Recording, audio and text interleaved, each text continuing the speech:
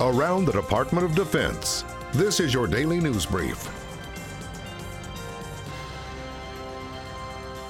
Secretary Mattis attends NATO defense ministers' meetings.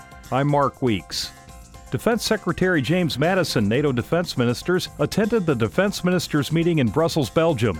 The secretary said NATO countries' defense spending is increasing. 100% had reversed the downward trend by last year in defense spending, and last year we also saw the largest across NATO increase in military spending in a quarter century.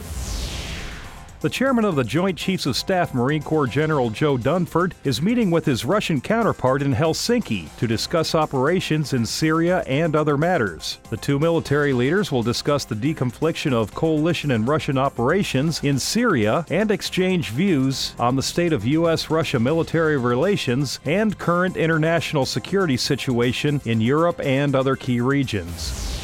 A special authority called Cyber Accepted Service is helping the nation's newest unified combatant command to streamline and expedite its recruitment and hiring processes. The CES gives U.S. Cyber Command hiring managers the discretion to hire people directly and make on-the-spot offers through recruitment sourcing outside the traditional confines of the USA Jobs platform. For more on these stories, go to defense.gov.